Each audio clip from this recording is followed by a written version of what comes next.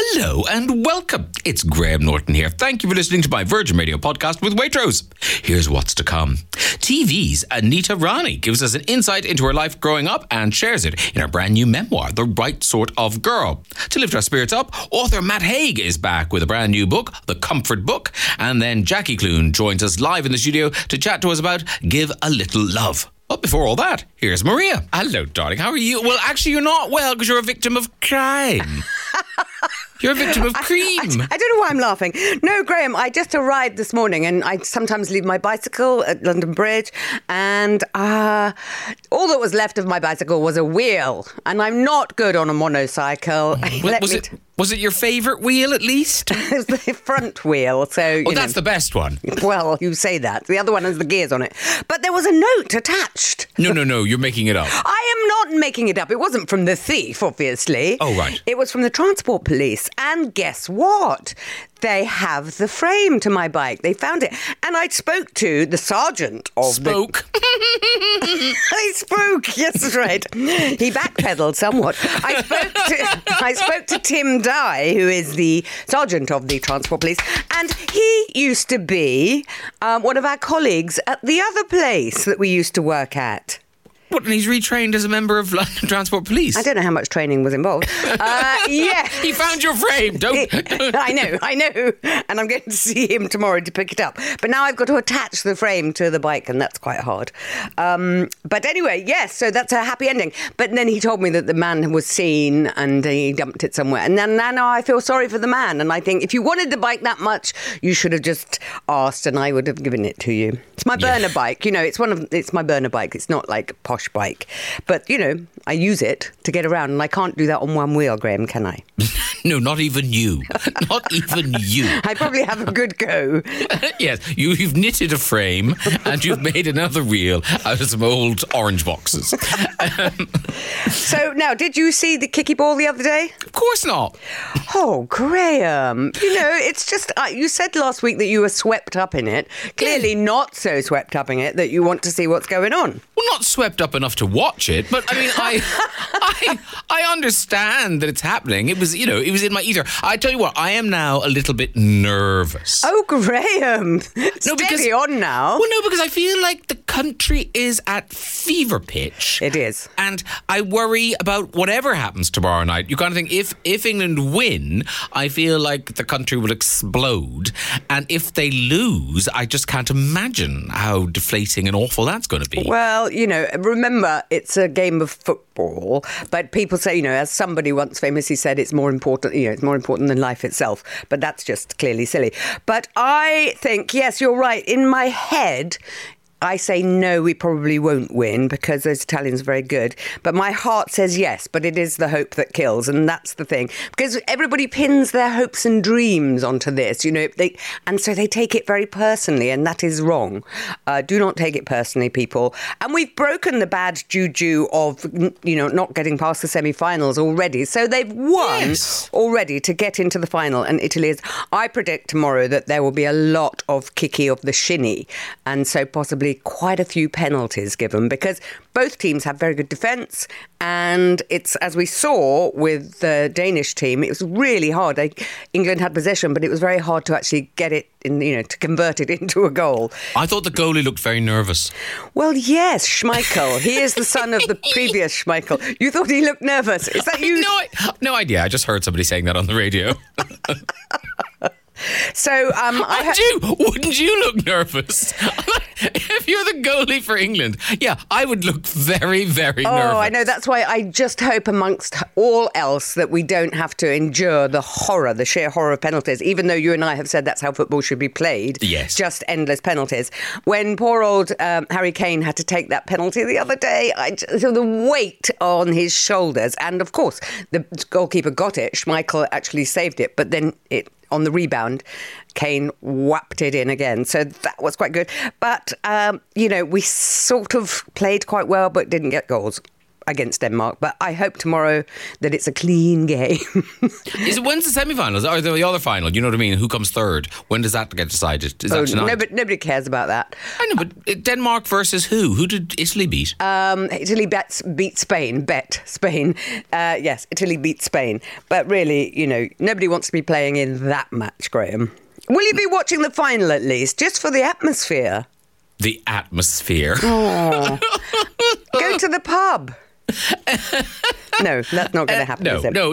I think I've had my Eurovision and I've had my fun. So this is other people's fun. You see, I think it's going to be an Italian triple. I think Berrettina is going to beat Djokovic at the tennis tomorrow. Oh, yes. And Italy have already won the Eurovision, didn't they? Yes. And I think the kicky ball will be won by Italy. So they'll have the triple, the hat trick of Italian joy. Imagine how much that country is going to explode. I know. The White Witch of St. Leonard's has spoken, ladies and gentlemen. She has spun her single wheel. I would love it. And seen the future. Before anyone sends me hate tweets, I would really love it for England to win. Oh, we know that, Maria. Yeah, but, one has to be realistic and I don't know. Anyway. I know, but I guess, like I say, I'm nervous because How is that nervousness manifesting itself, Graham? A slight shrug of the shoulders? Yeah, kind of like, hope it's okay. No, because I didn't realise that England hadn't been in the final of anything. Since 1066. No, it's 1966, but it might as well be 1066. I mean, so for 55 years, I mean, was it the Danish captain who said, when somebody asked him, do you think football's coming home? And he said, home, has it ever been here? No, I think that was the goalkeeper, but that was a very funny line. It was funny. And quite right too. I think it might, probably the luggage might get lost somewhere at some airport, Italian airport, perhaps. I don't know. Do you want to know what Waitrose yum I've been eating today? Okay, go on then, tell me. Chocolate strawberry sandwich biscuit. And it is, I have properly died because it is so joyous. Because it was National Chocolate Day, apparently, the other day. Who knew? And World Chocolate Day. Not even National, World Chocolate Day. Frankly, every day is World Chocolate Day for me. And so to celebrate, that's what I had to eat. I mean, well, good luck to our letter writers today, because your advice when high on sugar is often very questionable. Oh. So let's see how we get on. Virgin Radio. A letter, please. Yeah. Dear Graham and Maria, we've just had our house painted, and in the chaos of it all, I've accidentally, in inverted commas, lost some of my husband's tatty ornaments because I've always hated them and thought this might be the perfect opportunity to get rid of them. He's now blaming the decorator, who is an absolutely lovely guy, and I feel a bit bad. He searched the whole house, but they're now buried deep in the rubbish, ready to be collected next week. What should I do? And that is from Diane in Guildford. Diane in Guildford, the first thing you should do is go to that rubbish and retrieve the tatty ornaments. I don't care how tatty they are, how much you hate them. You cannot let the decorator take the blame for your evil doings. Because listen, Diane in Guildford, imagine if the position was reversed. Imagine if your husband had accidentally lost some of your things. You would be fuming. And quite rightly, he is fuming and has been looking for them everywhere.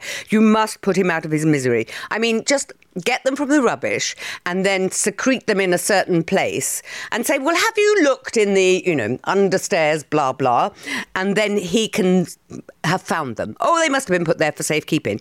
What you have done, Diane in Guildford, is nasty and evil. And even if you hate his things, you cannot throw them away. I'm suggesting, going forward on this, Diane, I'm suggesting that you take his horrible ornaments and you put them in a sort of cupboard or a glass cabinet or something like that so that he can see them. And then, the glass cabinet can stay in the hall, and then in the fullness of time, it can go to his little man den or his office or his shed in the garden, and you won't have to look at them. But you can't throw away things that, he clearly loves this stuff because he's been looking all over the house. You must get them immediately. Throwing away a partner's possessions is a dangerous game. What do you think, Graham?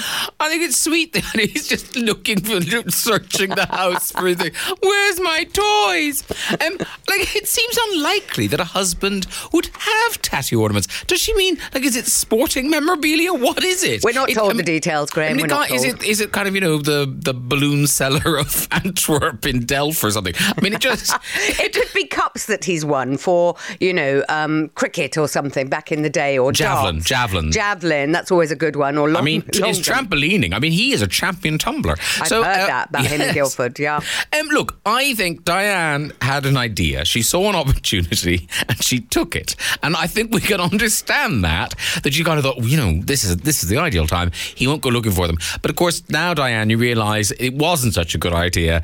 And either the decorator's going to get it in the neck because he's lost everything, even though he hasn't, or you're going to have to fess up and look awful. Because, Maria's mind, in the cold light of day, now that you've done this, it's not a great look that you just threw all his stuff out thinking, he won't miss it. So now, Diane, that he has missed it, and he's missed it so much that he's turned the house upside down. We all have, if you're living with somebody, there are things that will annoy you. With your husband, it's the tatty ornaments, probably many other things. And you've got annoying habits and probably a lot of tatty ornaments of your own, Diane. So you've just got to bend a little bit on this and, a bit of give and take. You've got stuff that I don't like. You've got stuff that I don't like. That's, a happy marriage is where you compromise. But you must immediately retrieve them from the rubbish. Do it now. Well, I would say the compromise, surely, is that she retrieves some of them. No, Graham! Then there's going to be an even further mystery. How come this has been found? But what about my lovely cricketing memorabilia that I love so much? Yes, the brass trampoline. Where's the brass trampoline that I love? No, you can't just retrieve some of it. All of it must come back. And if you're clever about it, you can put it somewhere where, it was put there for safekeeping and we'll never speak of it again. But think on, people who... But also, the trouble is now that if she finds it now it's going to be like bringing home the Holy Grail, and it's going to be in the most special of places, all this tat. It's going to be right there on the centre of the mantelpiece with a spotlight on it, because it's home, it's back. I know, but this is the opportunity for Diane to get out of a very sticky hole. That's not even the right thing to say, but a deep hole, a sticky hole. Get out of a very deep hole and redeem yourself here for something bad that you've done. But now you can also say, well, do we really need this to be on display, darling one? I know you're very proud of all your trophies, but perhaps if we put them upstairs in the, in the loo that nobody uses, something like that. You can kind of use this, but you cannot leave them where they are. Yes, you could even say, I did throw these out. I'm so sorry. It's too late now. Why would you do that? Why would you, get into an argument when you can just put them all in a black plastic bag and then put them under the stairs and say, this is probably where they were put for safekeeping. You can get out of this possible damning thing. We don't want you to divorce, Diane, in Guildford. We want you to have a happy life. And if that means looking at a few ugly knickknacks of your husband's, then so be it. Well, what do you think? My favourite bit of advice today will be receiving to mark England getting all the way to the finals in, I was going to say the World Cup, in the Euros. We're giving away a box of 6 classic English ales. You can enjoy watching the match. You can celebrate. You can drown your sorrows. You can do whatever you like. But they're classic English ales in a box, and I'll be giving that away to my favourite bits of advice. What should she do? You have spoken. Sue in Bournemouth. Retrieve them and create a new space out of sight for him to display his treasures. Yeah, just keep them in a box there. Thanks. Mark from St. Asaph, I think it's called.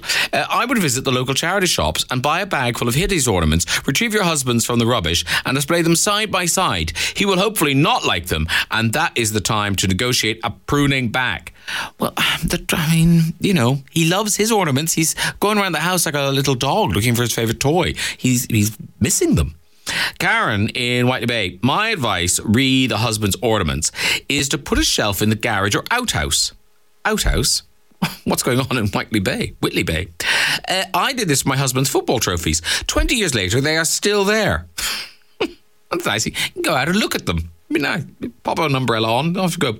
Jeff, it's not just your house. Oh, Jeff. Chucking stuff away is a deceitful thing to do. Do you think it's happened to Jeff? Most blokes don't care about ornaments, curtains, furnishings, so to throw away the things he does care about is very controlling. You've been told. And Naomi in Workshop, I had the exact same problem regarding trophies. My husband had about 30 of the hideous things, so I took the little plaques off the bottom and put them all in a picture frame. He loved it and thought it was a lovely gift. I didn't have the heart to tell him I hated them. That is a good practical advice, but we don't know that it is trophies. We just don't know what these things are. I'm going to give the 6 English ales to Sue in Bournemouth for some practical advice. There you go. Off you go, Sue. You get the 6 classic English ales. Graham's Guide. Virgin Radio. Okay, another letter, please. Here we go. Dear Graham and Maria, my name is Zach and I am nearly 10 years old. I have a problem with a friend at school who is quite bossy and sometimes a bit mean. I like to go on the football pitch at playtimes, but my friend doesn't like football. He always wants me to play with him, and if I'm on the football pitch, he will come and moan at me or drag me off in the middle of a game. He has also started saying that some of the things I like are for babies when I know they aren't. They're for my age. I listen to your show every Saturday and Sunday with my mum and dad, and I thought you might be able to help me. My mum tells me that I need to stand up for myself and tell him that I want to play football, but I don't want to upset him. My mum and dad know that I am sending this to you. What do you think I should do? And that is from Zach in Ipswich. Well, hello, Zach. Thank you very much for getting in touch with us. It's lovely to hear from our younger listeners. Now, Zach, I'm going to say to you, you sound like a very nice boy because you don't want to upset your friend, and yet you want to play football. I would say keep playing football, Zach. You may be playing for England one day in the final of something or other.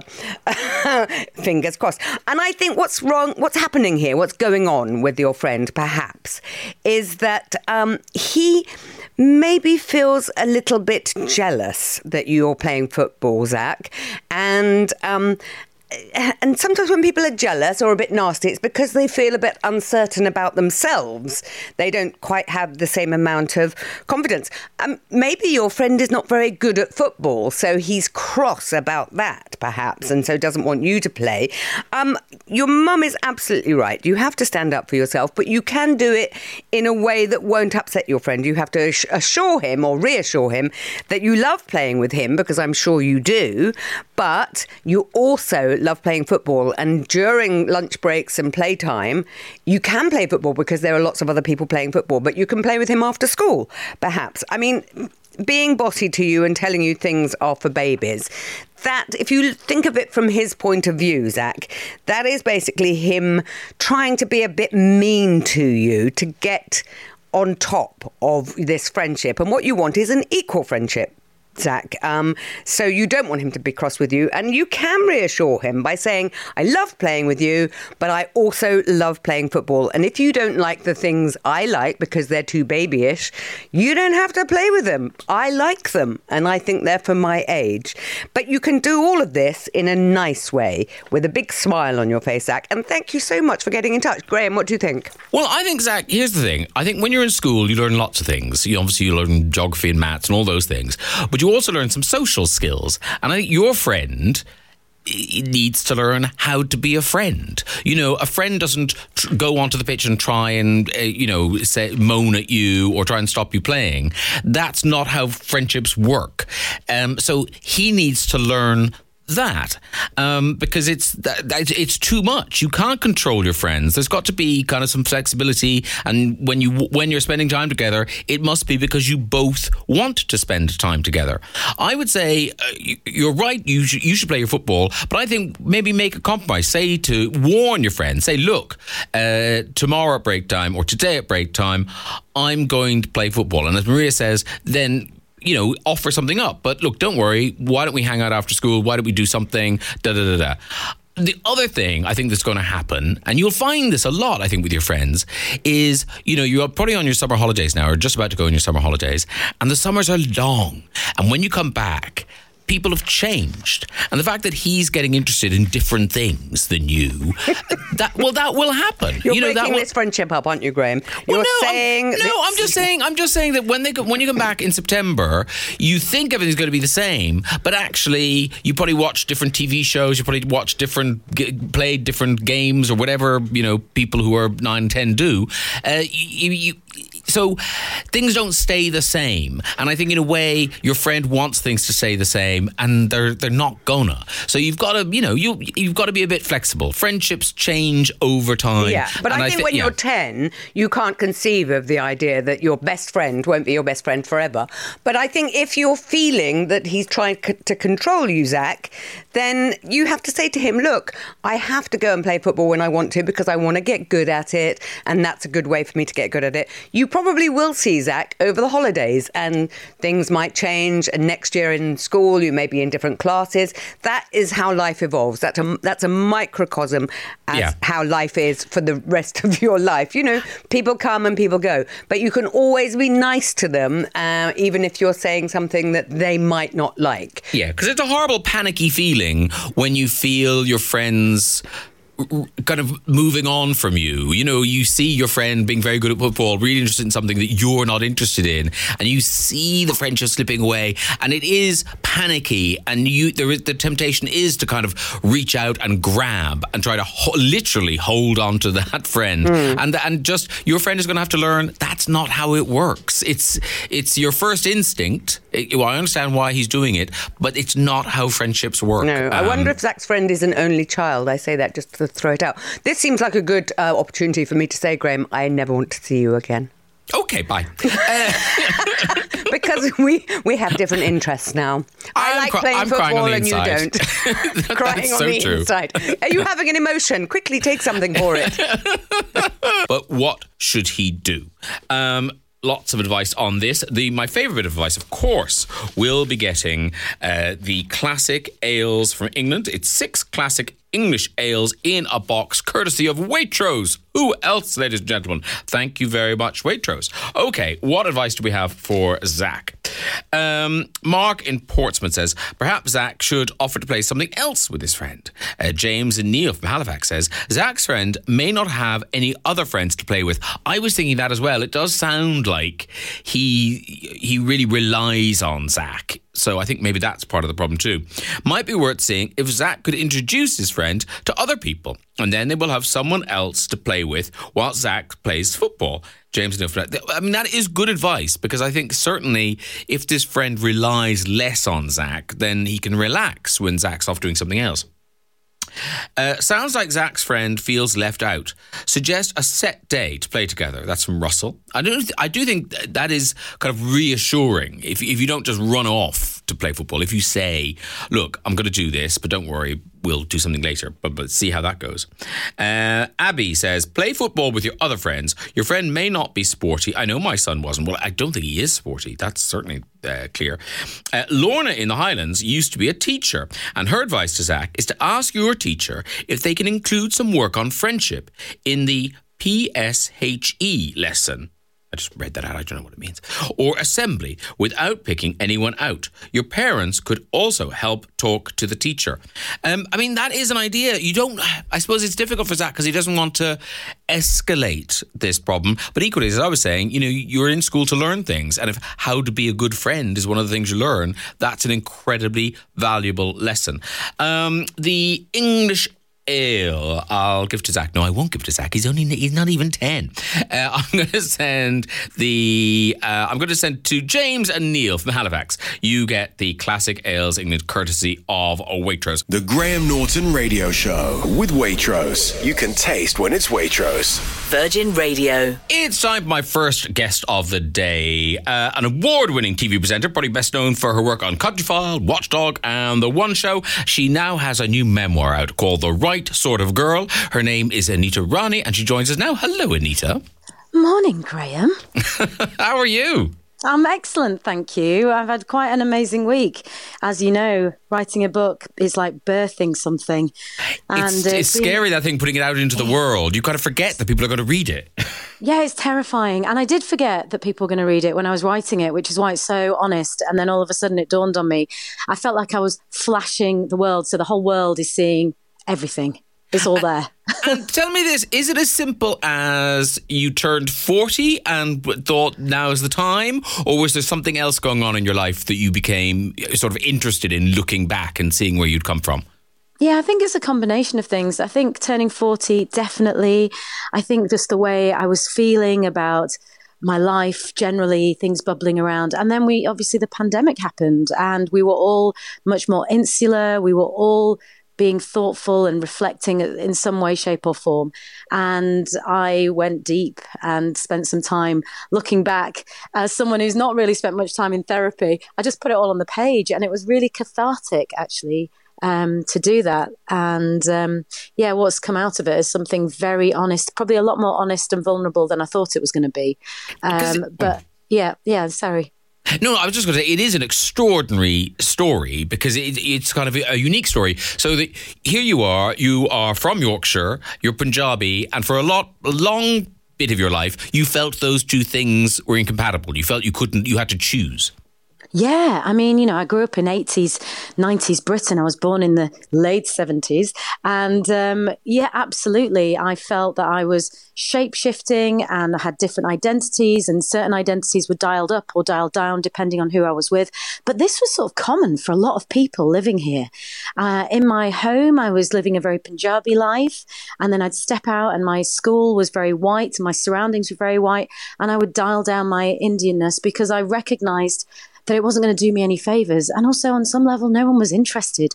So what I did was just try and blend in. And I guess that's why I kind of got to the point when you're in your 40s and I thought, who am I? Like I've spent so long fitting in with everyone else's expectations, whether that's what's required of me to be a good Indian daughter or a TV presenter even. I talk about how I navigated getting my work as well. And what all it's done is kind of take off my edges and made me feel not like a whole person.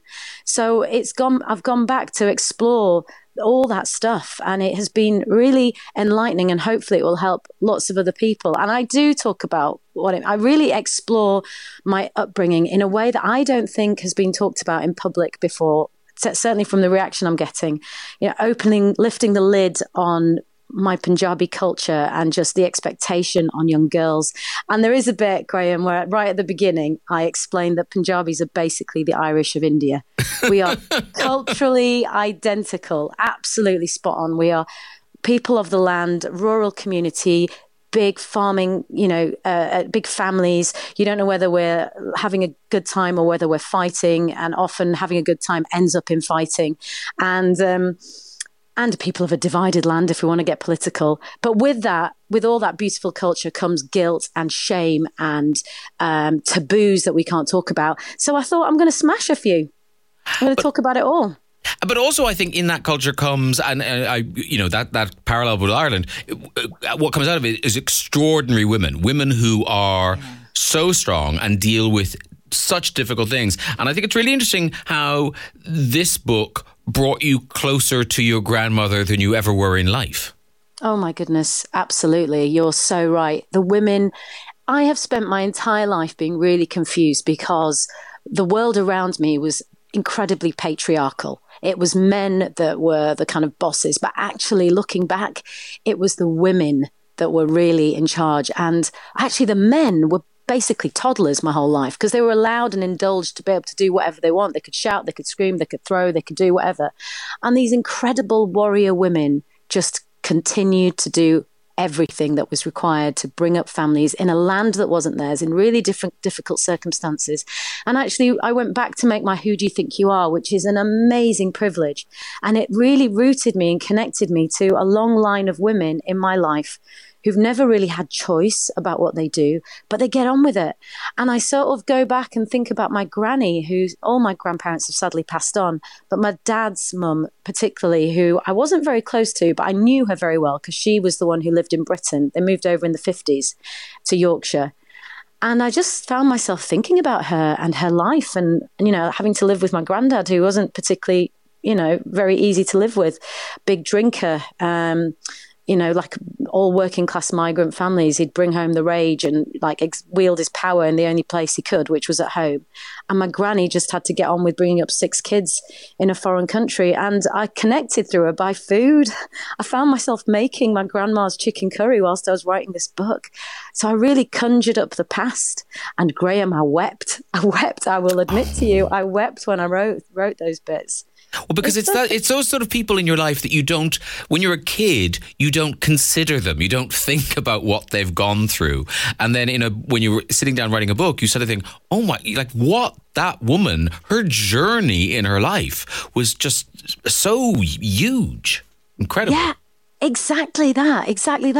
And added to that, she had tattoos, as a lot of Punjabi women of their generation did. And I thought, I never asked her about her tattoos and just the way she wore her makeup and her hair and she was so stylish. And I just never thought of her in those ways. And actually the added complication and dimension is, the relationship with my mum, her daughter-in-law, who came over from India. Now, it is the sort of basis of a lot of Indian dramas, this daughter-in-law, mother-in-law dynamic, which often is not very difficult. It is very difficult. Yeah. Because what happens is the daughter-in-laws get the blame for everything. The sons cannot put a foot wrong. They are little princes. So the daughter-in-laws turn up, arrange marriage, and then that's it. Whatever happens, it's the daughter-in-law's fault. So, I was very protective of my mum, naturally, as a little girl you are. And so, so I was always one step removed, but it was really quite amazing thinking about her when I was writing it. And I suppose, Anita, one of the questions that invariably people get asked when they write a book like this is that, obviously it's your story, but you share this story with so many other people who are in your life, family and friends and things. How did you navigate that? How did you decide what could be in, what couldn't be in, what would hurt other people, that sort of thing? Well, it started with conversations with my mum. And I've had a lot of discussion with my mum. And my mum is amazing because she just said, look, I fully accept that you were brought up with huge cultural pressure and I knew no better. And now you're in a place where you can talk about these things and nothing will change if you don't. So she gave me her full blessing to say what I like. But you obviously have to protect people a little bit. Yeah. But at the same time, writing it in lockdown when it was just me and my fingers tapping away, it just came out as it did. So there's a lot in there, maybe too much, I don't know. But, from the response I'm getting already from people, it's those bits that people are really reacting to and that are getting through where I want them to get through to, which is I was writing it for my 16-year-old self. I never saw myself in the cultural landscape. I never heard my story. I felt that no one else knew what I was going through. So it's for all those people who feel lonely, and it's to say, you're not alone.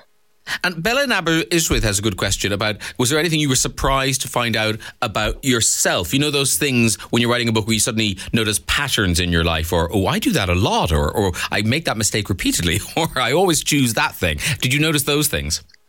I guess what you notice is, you kind of get to a place, and if you haven't really thought about how you got there, that you were always going to go and do something different. And I feel like I knew I was active, but just tenacity and drive. I just always knew I needed to get out of where I was and to go and do something. And the surprise is just the relief and the release I feel right now, having put it all on paper and that it's out there. And I'm talking I'm talking to you about this. Yeah. I've worked in the media for sort of 20 odd years, and I find myself now having conversations that are so meaningful and important and true. And that's a revelation.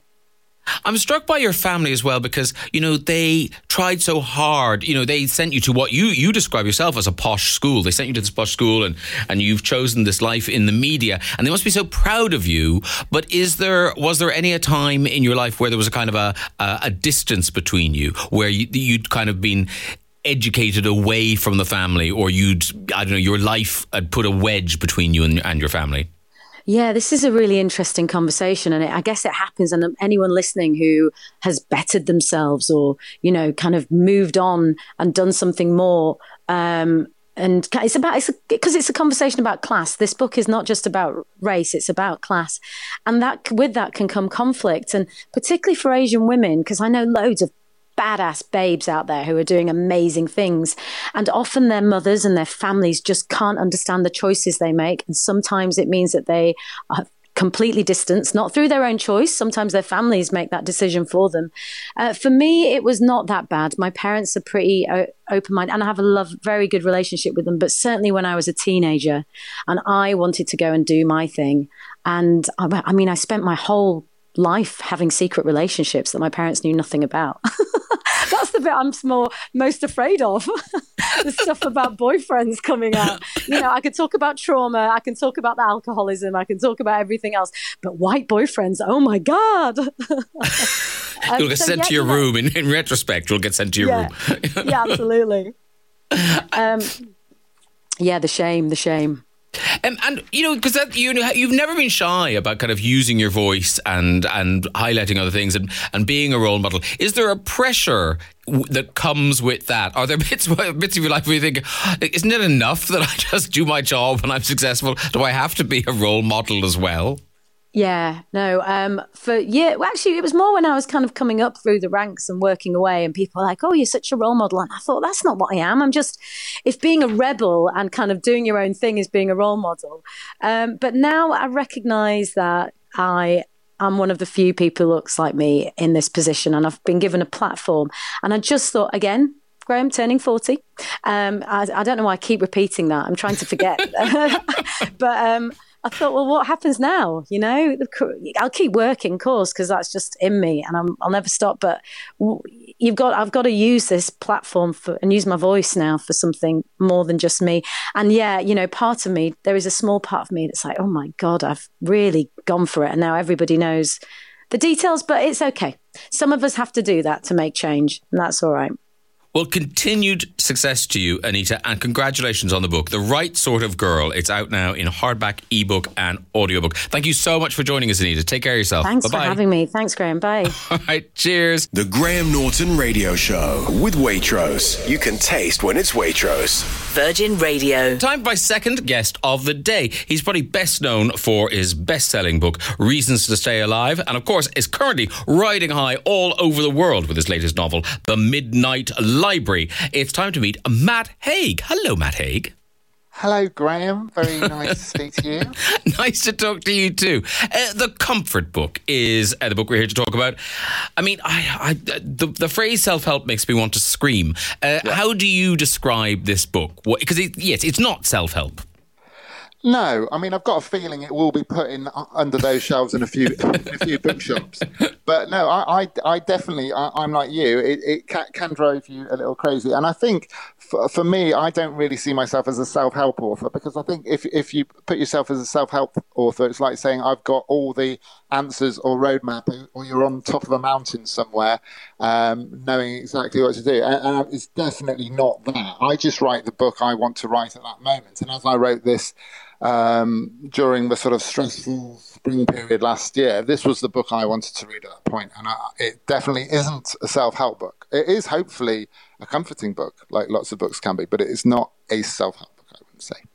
And it is so packed with kind of truths, if you know what I mean. Like, I hadn't got the book yet, and the day it published on your Instagram, you just posted a picture of one page, and it's that page, A Little Plan. And I just read that. I thought, well, what else is in the book? Because that's all you need to know. That's everything you need to know right there. But it's like every page is like that. Was most of this book kind of on bits of paper in your office already, or did you sit down? How do you do this? Well, I've often written things down. This is going to sound really, I'm going to turn it into a therapy session now, but I have sort of always written bits down for my mental health. I mean, even before I was ever published,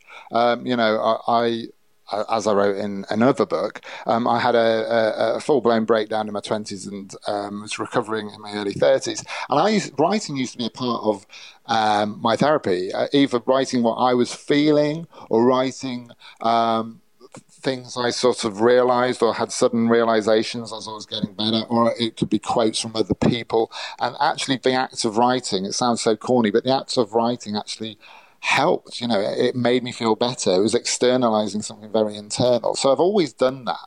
But I don't think without the sort of wild year that we've just been through, I would have had the impetus to actually put all these sort of disparate elements together into one book, the Comfort Book.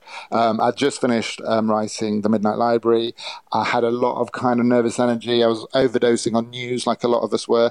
And I just wanted to write something that was very calming, hopefully easy to read, certainly easy to write because I didn't have to structure it. You can pick it up at page 79 and not have to know what was on page 78. It was a total free-form, dip into it any which way you like kind of book.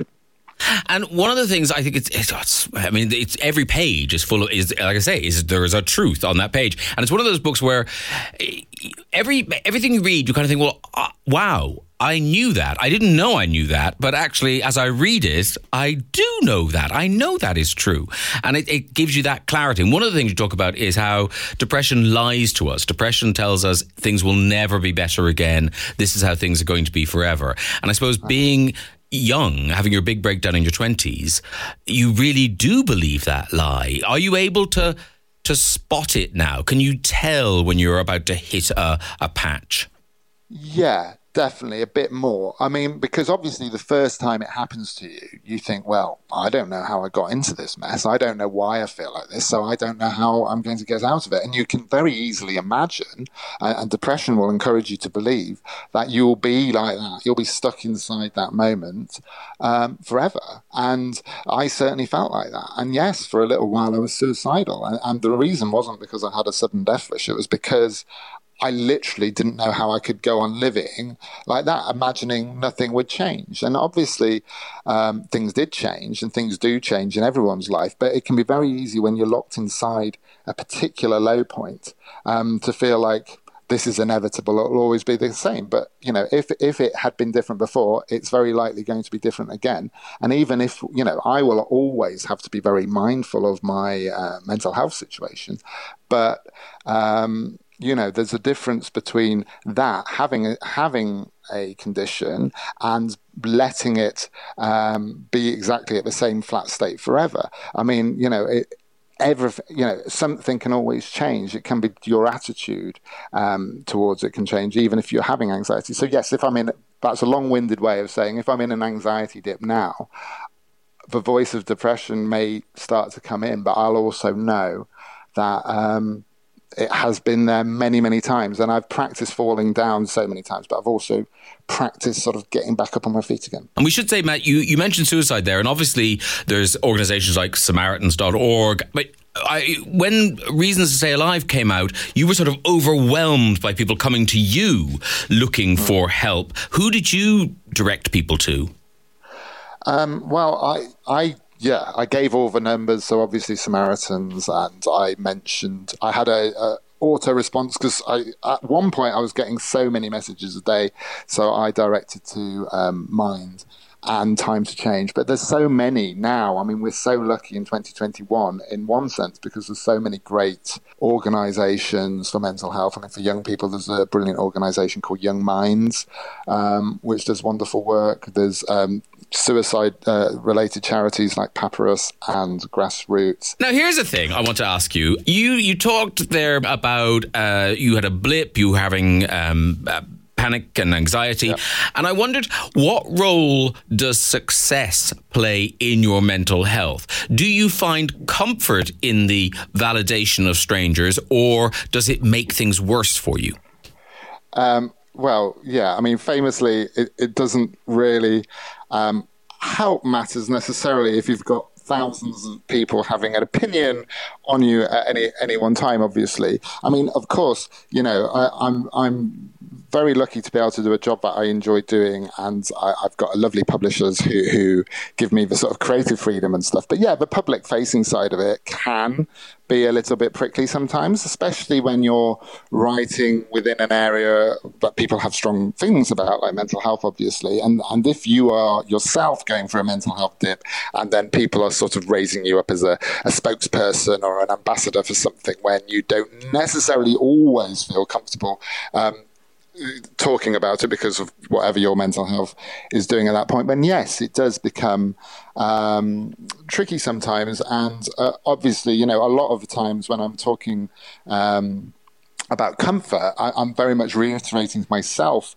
not to pursue the validation of strangers, or not to go, I basically feel if you wouldn't actually go to someone for advice, then why take criticism from that person?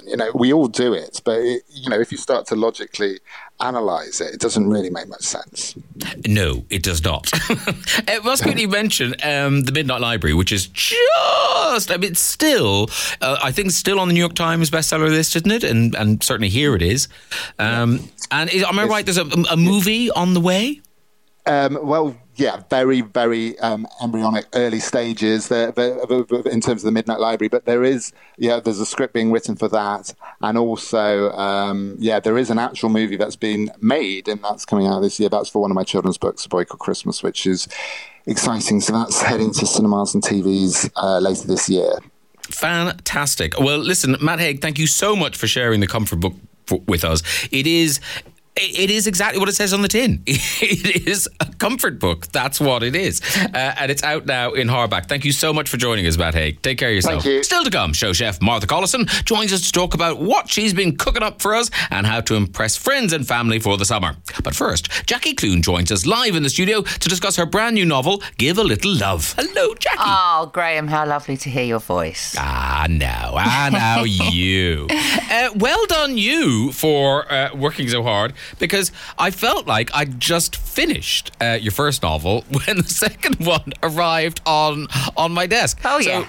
And it's the first book I've read. I've read other novels that have referenced COVID and all those things, but this is the first book I've read that's totally set in it. It's kind of, that's its premise. Did you write it in real time? I did, yeah. It got to about April last year, and I quickly realised, because I sort of mostly do sort of acting these days, showing off for a living, and all the theatres were shut, so there was nobody to show off to. And I quickly thought, well, I've got to write. I've got to write through this period just to kind of, get through it. It was just so horrendous the first couple of months. Even looking back now, you think, wow, we were really only allowed out for an hour a day. So I had plenty of time to write it. And what prompted it really was one day I was listening to the radio, probably in about April last year, and they said that the demographic for people that were succumbing to COVID and getting really ill or dying at that point was sort of older, fat men. And in the same news bulletin, there was a piece about the fact that a woman called the domestic violence helpline every 30 seconds during the first month of lockdown. And in my mind, those sort of two facts started me off on this idea of a woman who loses her husband to COVID, but through sort of looking back on their marriage, she realises that it wasn't actually that good, and he was quite coercive and quite controlling. And so out of the pandemic comes this new life. I'm really passionate about stories that have middle-aged women centre stage, because, quite often I'll be watching TV with my kids, and I've got a little joke with them. You'll see some men in the front of the shot sort of, doing all the important talking, and there'll be sort of a hatchet-faced old bag in the background doing some paperwork, and I'll go, look at her, that's my part. So I like writing stories that have women front and centre. And this was just an opportunity to sort of use the cipher of COVID. It's very much a backdrop. I mean, there is some sort of sarcastic commentary about the way certain people manage the pandemic, the sort of competitive clapping for carers and stuff that happened on every front doorstep, and some of the sort of more questionable decisions by the government. So there's a bit of a political context, but really it's about a woman finding herself, finding her identity, and the kindness, the extraordinary charities that I got involved with locally in East London, where just ordinary people formed this sort of mum's army and went out and did incredible things, you know, bake sales, taking hand cream to NHS wobble rooms, you know, organising clothes drop-offs for the homeless, food for the homeless, making sure homeless people had shelter. And it really was like a socialist spring, you know, funded by the Tory party. It was quite extraordinary. And I just wanted to sort of write through that period of time because I thought it was a really interesting time for us all. And actually, I think particularly in London, where we don't think so much in terms of community, and, you know, I think in smaller places, that's always there. But it was amazing in London to see signs up saying, if you can't get out, ring this number and we'll bring your shopping round, or we'll, you know, walk your dog, or we'll do. It was sort of, you didn't expect it in a big city, and it was moving. It was, and coming out onto your doorstep to clap and seeing people that you'd never met before and finding out you'd lived alongside them for 10 years in London, that's just the way we live. And I really hope that out of all of the awful stuff that's happened, that remains, that communities have found each other now and realised the strength that we have. I mean, no matter what's going on the global scale politically, and I do believe in, you know, sharing wealth and all of that, but that's not happening anytime soon. So in the meantime, what are we going to do? Bitch about it or help each other? And I really hope it's the latter, because it makes you feel good as well. I mean, I got involved in some brilliant charities, and there was one where we were collecting gifts for Christmas and seeing these little children coming up and saying, I've emptied my piggy bank to buy selection boxes for kids who are less fortunate than me. And you're like, oh my God, that just made my Christmas. It was just really lovely. And what was it like in your house? Because you have 50 million children. Yeah, well, no, 4. Is it 4? It's 4, yes. 4. But now you're going to tell me they're all, you know, they're 35. but are they all living at home? They are, yes. The eldest Sish, she's nearly 18, and then I've got the triplets. Oh yes, that was a fun day in the sonographer's room. Who are 16 now. Yeah, Tady, Frank, and Orla. So yeah, it's a busy house. We had fun during lockdown. You know, that just adds to everyone. So I mean, it's lovely to have company, I guess. Just endless company. Endless company, and they only seem to like 3 things on television, and they watch them on loop. That's the American Office, American Horror Story, and Friends. So you sort of like go to your room and stay in your room and isolate there, because I cannot watch Friends anymore. And also, I mean, did you make them cook and things? They did, actually. They started cooking. Oh, that's good. The boys got rather too involved in gaming and would throw all-nighters with their mates. But you just sort of thought, you know what, whatever keeps them happy right now, because it was a really tough time. So And I feel, Jackie, we haven't sold the plot enough, because we made it sound like just somebody dies and then there's some volunteering. So it is a proper twisty-turny plot about kind of focused on the dead husband. Yeah. Well, she decides to switch on his phone some weeks after he dies, and what she finds there sends her off into a real spin, because it appears that he had another secret, a lover on the go. And she goes into a tailspin, and then she starts online dating, and that was a fun day of research. I had to make a sort of fake profile of a middle-aged woman looking for love late in life, and there are some shockers out there, Graham. I still kept my profile up because it's quite amusing to get the photos through sometimes. And so she goes on this sort of mad goose chase trying to find somebody new, and then a shocking revelation comes to light about the identity of this woman. I won't give too much away, but yeah, there's a big plot twist halfway through, and that revelation just guides her in a totally different direction in her life. And Josephine Kent has a good question about changing the story around the regulations changing, because, you know, were you getting ahead of the curve, or were you behind the curve? I had to hand it in just before Christmas, and then on the 19th of December they decided that you weren't allowed to have anyone round your house on Christmas Day, so I had this cosy Waltons ending where I had to suddenly just like crack, had to completely rewrite the end of the book. Yeah, that's very true, actually. I'd forgotten about that.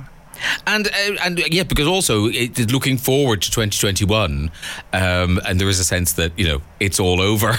Like, not so much. It's July now. Well, that was my worry a bit. I thought, well, what if this book comes out and everyone's like, COVID, what's that? Don't remember that. But of course, that's not the case. And aren't you lucky? Yes, I am. I was like, yay, the stats are going up. My book will sell more copies. Yeah, I'm so zeitgeisty. Yeah. So zeitgeisty in this COVID pandemic that's growing and we just can't contain, yeah. And in terms of sort of writing and acting, what's the story? I mean, would you drop your laptop in a heartbeat if an acting job came along, or have you got the bug for the writing now? I really love the writing, but it's very different. I mean, Graham, you're a brilliant writer. I've read your stuff, and it's a very different pleasure, isn't it? It's a different part of your soul that gets fed. I still really love showing off. I've just been in Motherland, the BBC series that's third series has just been out, and I play the hatchet-faced school secretary, Mrs. Lamb, in that. And I love doing comedy on television, but I really miss the theatre. I'm hoping something good comes along soon. It's something that you can sort of pick up and put down as and when other jobs come in. But yeah, I think I'll always write. Yeah, but what's good about writing is it's something to do when you are alone. Yes. Yeah. And I can lock myself in my shed, which I got specially built so that I can lock it from the inside and none of the kids can come and make me put pizzas in the oven for them. Because they can do that themselves. Well, you say that, but can they?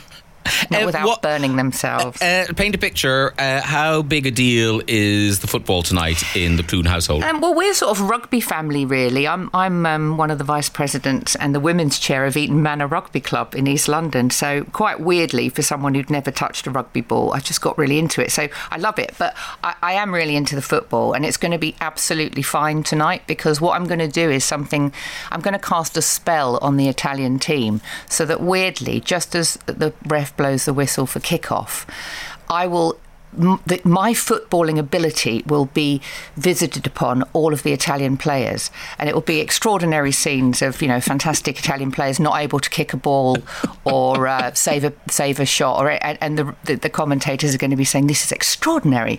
It's like they've never played football before, because it's going to be me inside their bodies. So England are going to absolutely walk it. It's all going to be fine. That I'd love if that happened. Wouldn't it be hilarious though if I could make that happen? That is the Disney movie of the Euro final. Yeah, I like that. Actually, do you know what? It'd be kind of it'd be funny for like a few minutes, and then you would get because it goes. That's the thing about football. It goes. Oh. It goes so, and the extra time. It's like, I'm not that much of a fan that I enjoy the extra time. Get to the penalty shootout. Yeah, I don't mind if the other team win. Can I just go and put the kettle on now? I'll be back in a minute. Tell me who won. Yeah. Jackie Clune, Give a Little Love is out in hardback now. Lovely, lovely, lovely to talk to you, and congratulations on the books. Oh, thank you, my darling. Thank you. All right, take care of yourself. And you. Bye-bye. Bye-bye. Finally, show chef Martha Collison joins us here in the studio to talk about what she's been cooking in the kitchen and inspire us with what recipes we can cook up with ingredients from Waitrose. Hello, Martha. Hello. Now, we set you a challenge. It's the big match tonight.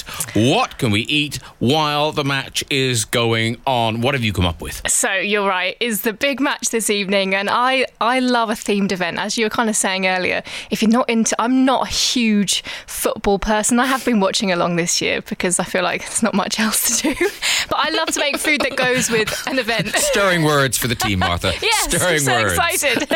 Yeah. But Thanks for the support, Martha.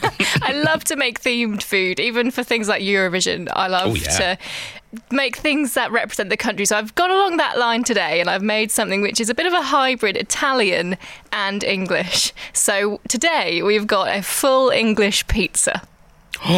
Okay. One of the only things I could think of where England come out on top of Italy. So I'm hoping it bodes well.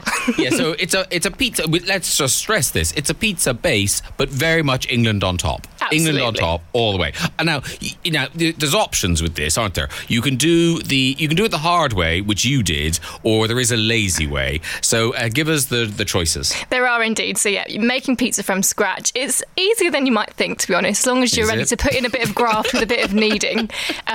But as this evening is coming round quick, if you've not quite got time to make your dough from scratch, Waitrose sell pre-made dough. You can find it in the freezer section, and then just leave that to prove they've done all the hard work for you. But I made my dough last night, left it in the fridge. That's a good tip if you're ever stressing about making dough in the heat of summer.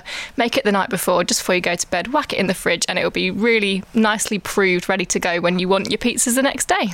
So pizza base, is it so when you say prove, is that a yeasty thing? It is, yes. So you want strong bread flour, so it's got all of that high gluten, which is going to make it nice and stretchy, so you can do the fancy fling in the air like the pizza chefs do.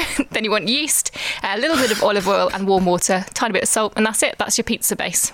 Well, when you put it like that, it does sound easy, but just the word yeast makes you think, oh, that's going to be quite hard work.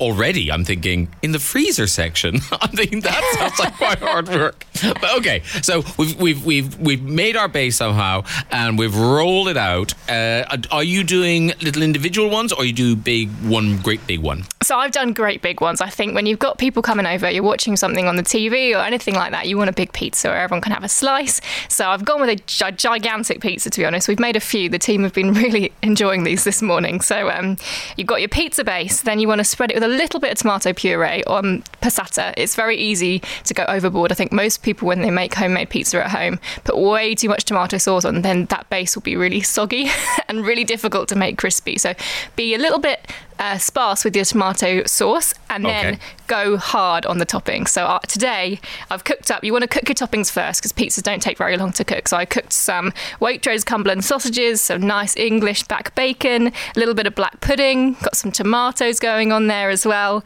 and some mushrooms. So cook those all up beforehand, and then when you're ready to bake, crank your oven up as hot as you can get it. Think about when you go to a pizza restaurant, they have those kind of furnaces at the back. So you want something super hot as your oven can go, and then make up your pizza, put all those toppings on top. I've got English cheddar cheese on the top as well as a bit of mozzarella to get the English thing going full on. Whack it in the oven, takes about 8 to 10 minutes until it's nice and bubbly and puffy, and then I've topped it with a little bit of brown sauce for a bit of tang and a bit of parsley as well. Now, could I make a suggestion, Martha? I know please do. I'm not a show chef, but could we crack an egg on it before we put it in the oven? Do you know what? I forgot to mention the egg. Yes, perfect suggestion. And voila, there it is. Hey, great minds, great minds. An egg in the middle. Yeah, the egg does, a word of warning, the egg makes it a little messy. So make sure you serve napkins with your pizza. But yeah, the egg, nice golden yolk. I've gone with a Burford brown egg. So these are kind of top quality Clarence Core eggs, and the yolks are so golden, so they just make your pizza come alive. Yeah, but it gives you that kind of drippy tip in your... Oh, yeah. But delicious. Delicious. And so what did you say? You just put it in for, 8-10 minutes? So all in all, I mean, half an hour, you could crank one of these things out, couldn't you? Yeah, absolutely. Oh, absolutely. As long as your dough's ready, then you're good to go. It's a half-time kind of snack. Oh, yeah, or during, I'd say. I think you could tear away at that, and yeah. Delicious. So start making it about 7:30 and you'll be there. Thank you very much. You are a genius.